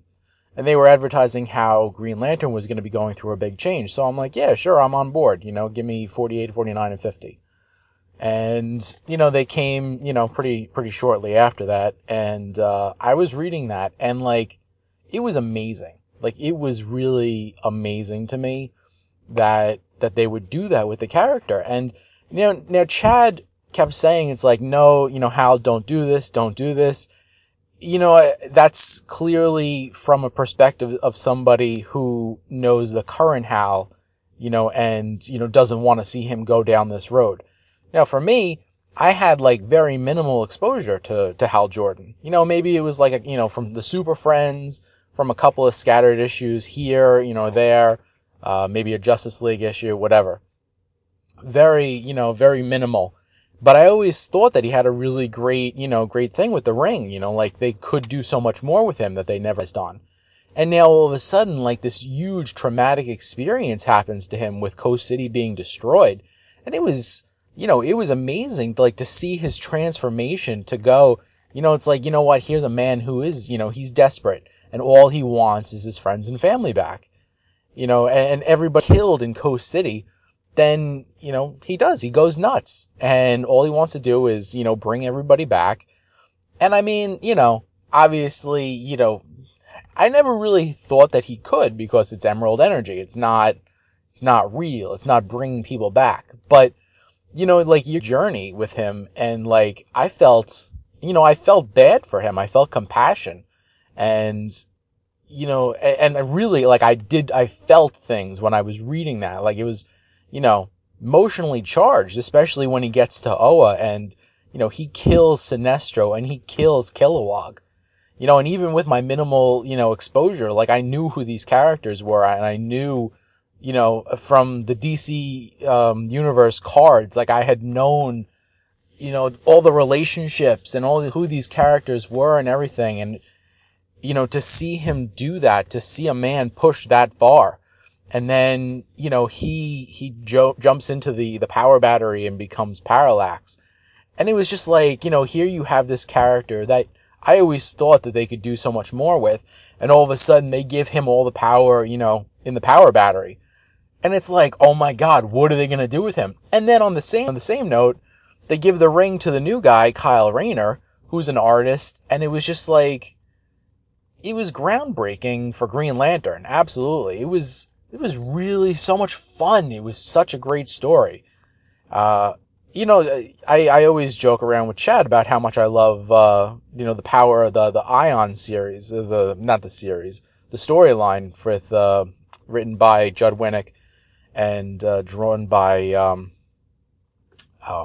the name escapes me at the moment, but he's the guy that's doing Sinestro right now. The Sinestro book, which is, if you recognize his art, that's why. It's from the same guy. That's a really great story, but the, Emerald Twilight was so amazing that, like, after that, like, I fell in love with the book of Green Lantern. That's what did it. That's what cemented it. And after that, like I was buying Green Lantern. I wasn't buying, okay, let me see what happens this week in this story. Or let me follow, this arc, to see what happens if they're going to bring, Hal Jordan back. No, it wasn't like that. For the first time, like, I had a character where it's like, you know what, this is the character that I'm going to follow because this book is just amazing. And it continued to be amazing for a really long time. And I was, for the most part, I was there week after week, getting those, getting whatever issue was going to come out. And really, Emerald Twilight, that was, for me, that was the thing that really, made me like a true comic fan, I believe. So, I just wanted to, to share that with you guys. Again, you guys did a really great job, reviewing it. And, I think you're doing a great job with the podcast. So, that's going to be it for me. I'm Jim Ford, and catch you guys later. So what'd you think of that? I agree with a lot of what Jim said. Jim's thoughts. I mean, even though I did not read Emerald Twilight in its entirety, certainly at the time that when it first came out. I did read Green Lantern 46, so we did our first exposure, if you will, in the modern day to Green Lantern was the same, his and mine. That I did get Green Lantern 46 since it was a tie-in with the Reign and the Superman. And I think I mentioned on the Emerald Twilight episode, that that when I was working at Walden Books, I remember putting out Green Lantern 50, so I kind of flipped through it. But I think he's correct that that based on our perspective, we don't have the full weight of how it could have impacted not just someone like Jim, who was a relatively new reader to Green Lantern before Emerald Twilight, but the people who were diehard Green Lantern fans, and there were diehard Green Lantern fans even then, certainly, and the kind of impact that what they did to Hal and the way they did it and the time frame that they did it. I think, yeah, those are the reasons why. Plus, it was a well-told story that I think the reason why it had such an impact and caused such a stir. Yeah. He didn't really offer any counterpoints. He just kind of offered his perspective, so I don't have much in the way of countering him. But all I really have to say on it is it's good to have that perspective. I mean, there's no way I could have read it as it was coming out because, of course, I didn't start reading comics until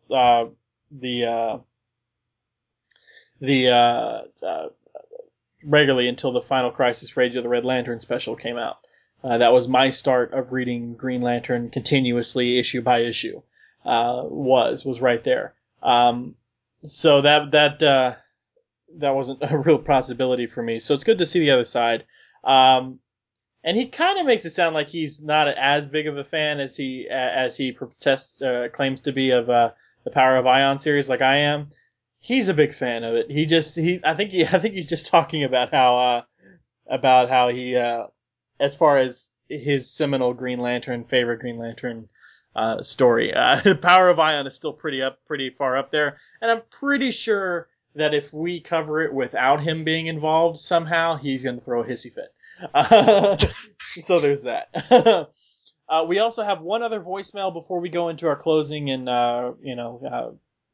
stuff like that. So that's going to be. Unfortunately, they didn't say their name. No, that's what I noticed too. So I don't know who it's from, guys. Remember, say your name when you leave a voicemail, so we know who's sending us a voicemail. So we can't give credit to the person, but we're gonna step aside real quick and listen to that, and then we'll come back, comment on it, and then go into the closing. So. Hey guys, want to let you know that I totally loved episode 200. I mean, it took me about a week to listen to all 4 hours, but there you go. But I just had a request of you guys. I was wondering if you guys were ever going to talk about lanterns in the other DC books other than the New 52. I don't know if you guys have been reading or not, but over in Smallville, the lanterns played a big part in the previous storyline. We had Yellow Lanterns come down, and we met the Green Lantern John Stewart and all that kind of cool stuff, and they're actually doing a big crisis event in Smallville, and a Blue Lantern finally showed up. I think you guys get a kick out of that. And then also in the Injustice comic book, the Sinestro Corps plays a huge part with Superman taking over the world. Spoilers. And I think, Lantern listeners and readers will probably get a kick out of seeing lanterns portrayed in different books. Until then, I'll see you guys on Owa. Owa. Oh. That made me think that it might be Dwayne only because he was going back to OWA, but I don't know. Awesome. So that's the first full bit of feedback we've had on 200. 200 is such a massive episode. I think people are still listening to it. That's why we haven't received a whole lot of feedback from it. I thought we'd have more feedback by now. I figure we would too, but yeah, we'll probably be getting feedback for that episode for like weeks and months to come. So there's that. The other lanterns, the other lantern titles. Actually, I listened to this voicemail a few days ago. Actually, I think the day we got it, and I went and pulled up all my issues of Smallville Lantern, that particular storyline, because I hadn't read them all. So I finally read that whole storyline. And that was pretty good. I think it was a little lackluster in some ways, but I think that's just mostly because I don't want to say, because it sounds like I'm dogging the creative team. I'm not 100% certain they put the same amount of creative effort into a digital comic, like a digital first comic, that they put into a regular main comic. I don't know if that's fair to say, because of course I know nothing about the actual creation of a comic book in terms of what goes into it, what might be different, but maybe it was just a storyline that didn't really grab me that much. It was interesting. It was cool to see it kind of be played with in the Smallville universe, although I'm not 100% certain that it being played with in the Smallville universe means as much to me as it would be if it was being played with in the Smallville universe live action on TV. Like, in other words, I don't think the comic continuation of Smallville and having all these characters show up means as much to me as if it would be on TV. I understand. I think that's always, there's always to me at least, my vibe or my feeling is kind of what you're expressing. Whenever you see, like, whether it's Buffy or other shows that they've tried to carry over to like season number 9 or whatever in comic book form, which was just it's not the same. And yeah, and so I think maybe if it was a show I had a strong really a lot invested in, and maybe I would be something where I would go back and I could have the same kind of I would see it just literally as an extension of but since there's not much that I don't even read that much, so I mean watch that much TV that there'd be, I don't know if there's a show right now I could even make the analogy with, but that would be about the only way. But I think for the most part it doesn't. I think most people that are fans of the show, I don't think it has the same pull to see it continued in the comic. Yeah, I think the only Lantern thing that's showing up in other than the Lantern titles that I'm really intrigued by is the Injustice thing. That's super intriguing. Additionally, Earth 2. But see, this is the problem, and we've mentioned this before on the show. But I think that it would be easy to kind of go off for a little while and cover a couple of things that aren't the main Lantern books. The only problem is Green Lantern or Lanterns appear in so many other different comics that it's almost the same amount as the regular main Lantern titles. It's too much to cover. You've got Earth 2, you've got Justice League with the new Power Ring, you've got wherever Simon Baz is doing wherever he's doing it, whenever he shows up. You also have the Supergirl stuff we still have to get to. You have the Smallville thing now that the Lantern concept has been introduced. You have Injustice. Did I mention Earth 2? Yeah. Okay. Yeah. Yeah. So I mean, there's so many other things where Lanterns show up that it's 5 different series or something like that. The same that we have with the main Lantern titles. So it's hard to get to. I know that now that we're all caught up, for the most part, we can just go, basically month to month, as far as one current issue review episode per month, all the 35s and Sinestro, whatever Sinestro number is at for that month, and so on and so forth. But I don't know, it just, even though we would probably only do one of those a month, it just feels like a lot. You know what I mean? and there's so many other things we want to get to, need to get to, and that it's just like, do we want to make those episodes, or do we want to start blogging about that kind of stuff? Do we even want to pay any attention to it? I mean, even though Mark and I, we've been doing this for like nearly a year now, I just think that we still have so many other things on our plate that we want to get to that, I don't know about you, but I kind of feel rushed.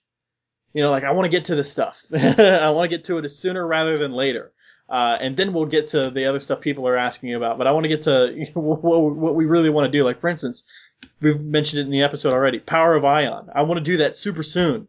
I don't know how we're going to do it, if we're going to make it 2 episodes, or who we're going to have on, or what's going to happen with it. But I really love that series, and I want to do it. You want to do the crossover thing, the Prestige format. The Silver Surfer, yes, Green Lantern. Unholy Alliance. Unholy Alliances, yes. So he wants to do that. I mean, there's a bunch of things that we want to do that we're really jazzed about and we really want to get to, and I think that you guys would be excited to hear whether or not you're interested in the concept, because we're excited to cover it. And I think that excitement would come across in the episode.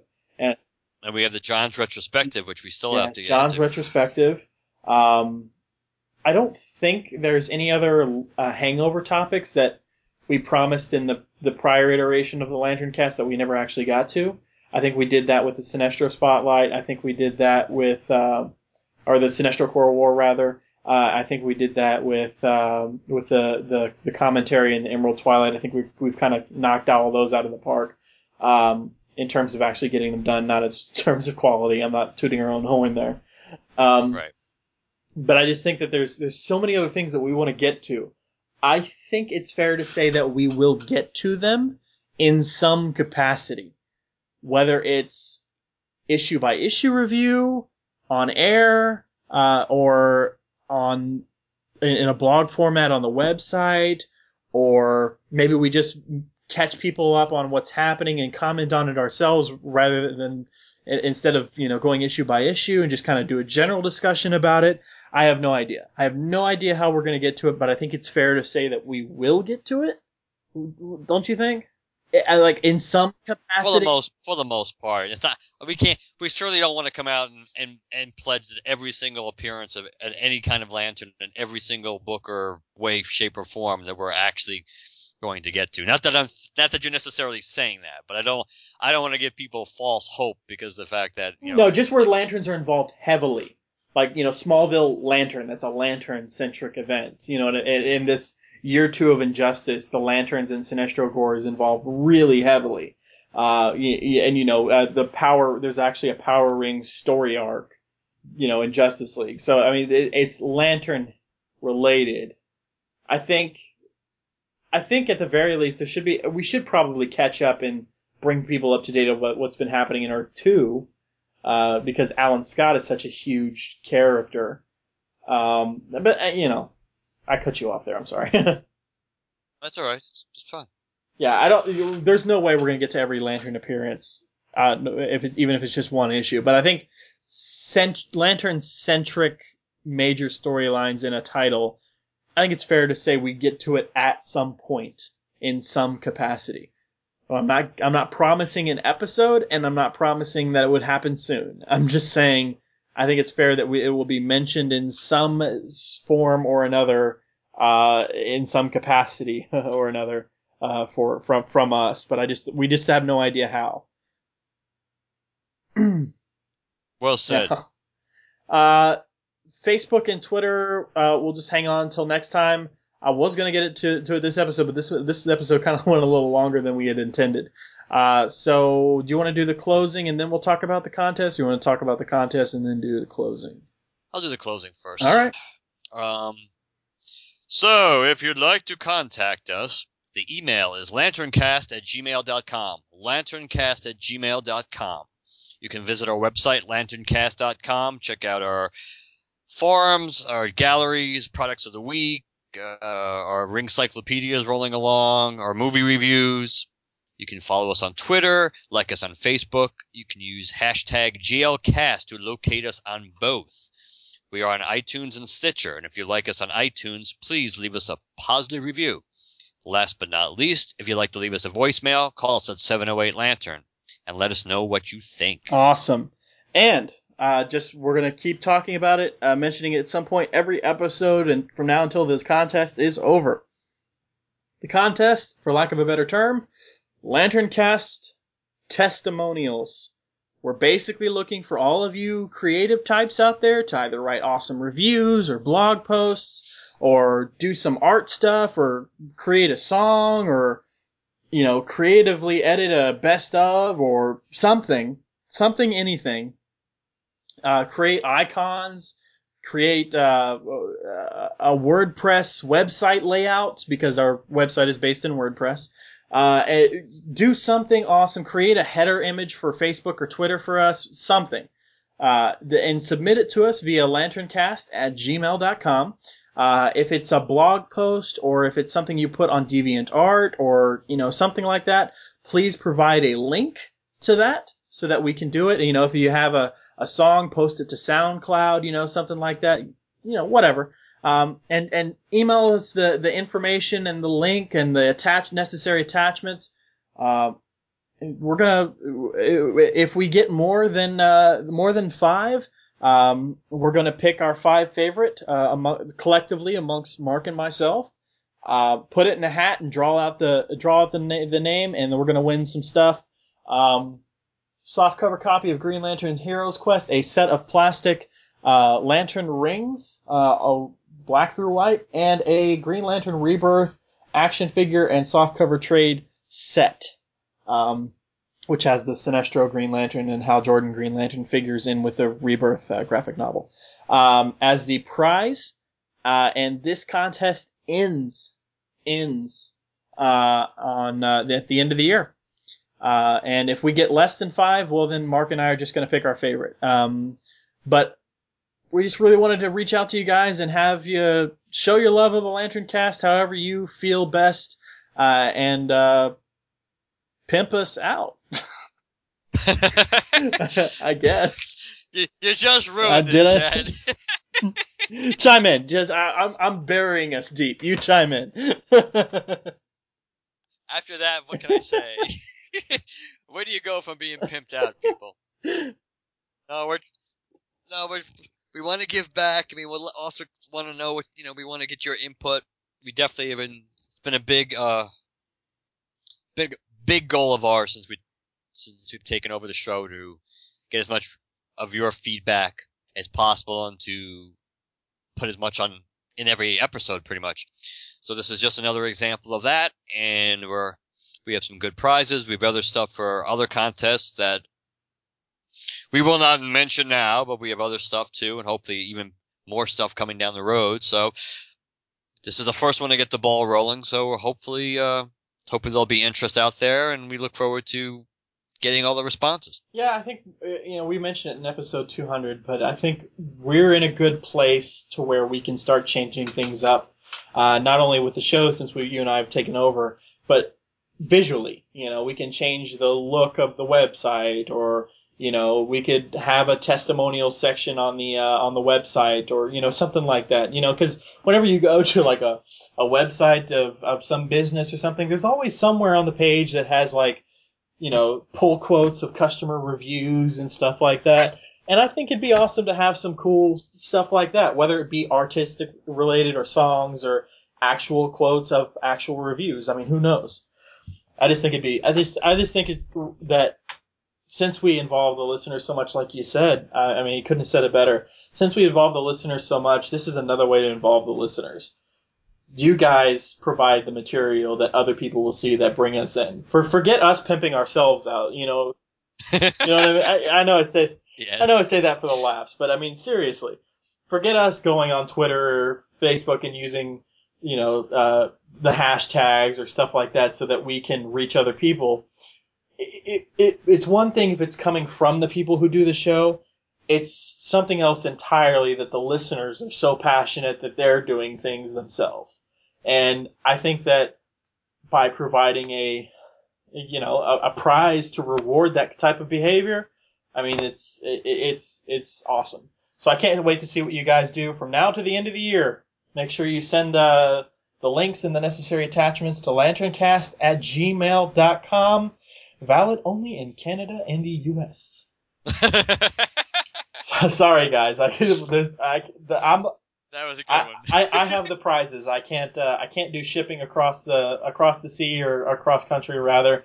But I think in episode 200, or was it Andy who said that if it's the prize is over a certain value, you have to pay tax on it. That's kind of. Yeah, I think something. Yeah, like so even if we could ship, it's not fairly to another country. It's probably not really fair to you for us to do that. So, that's it, guys, and I guess we'll see you guys next time, right? Do we have any idea what we're covering next time? Depends when. No, we can come. We probably can throw out some ideas, but it won't be Godhead yet because Godhead, if we're gonna do the entire first act together, it won't be completed until the following week. We'll figure out something. Yeah, we always do. All right, guys. Talk to you later. Good night, everybody.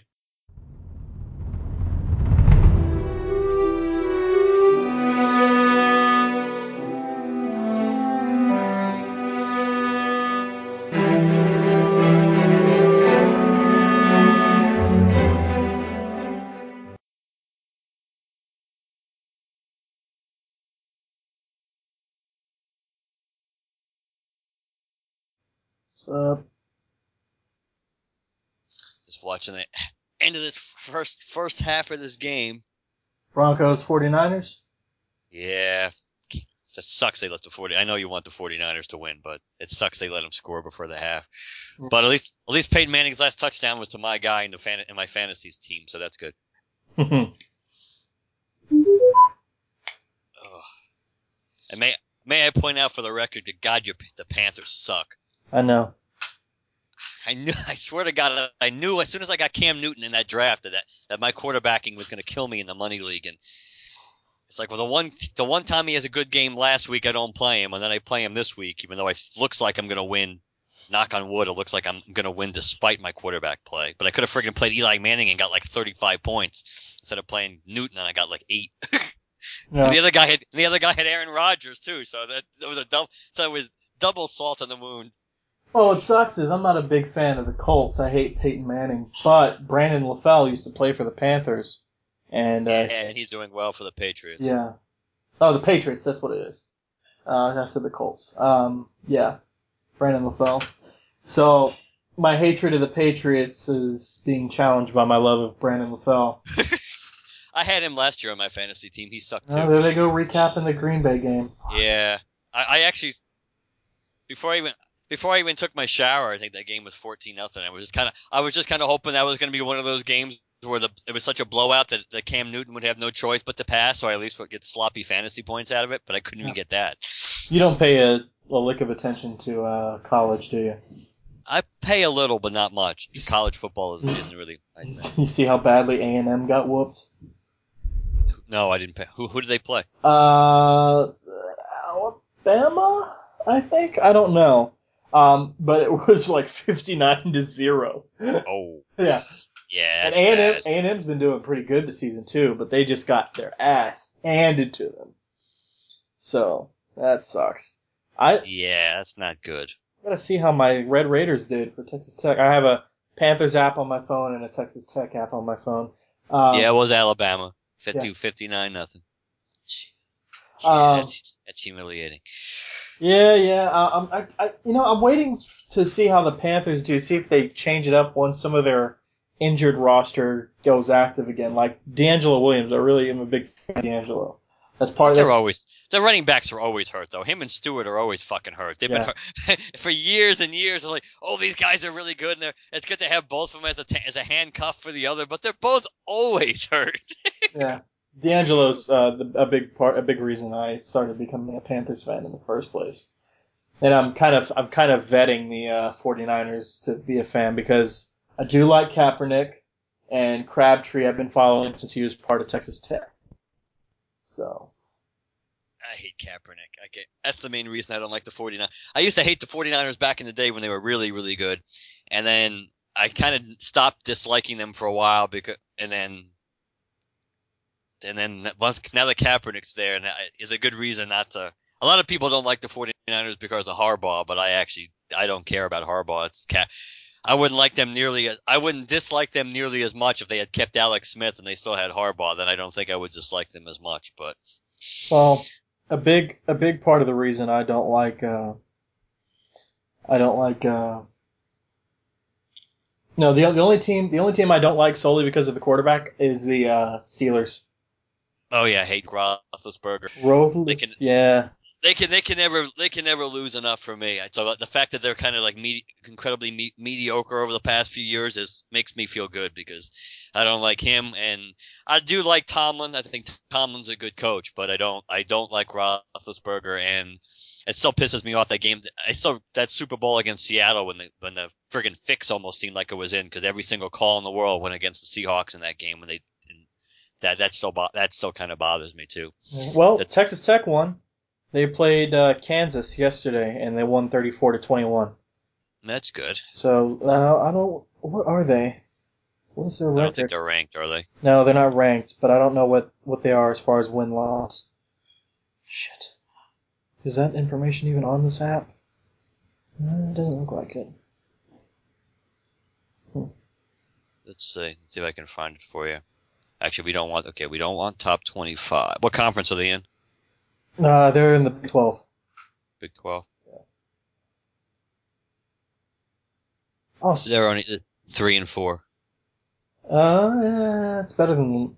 Well, they were 7. Better than Kansas. Kansas is 2 and 5. They were 7-0 last year until they went up against Oklahoma, and then they lost every game except one after that. So I don't know what's happening to my teams this year. Panthers were doing so well last year, and I was like, this is gonna be their year, and yeah.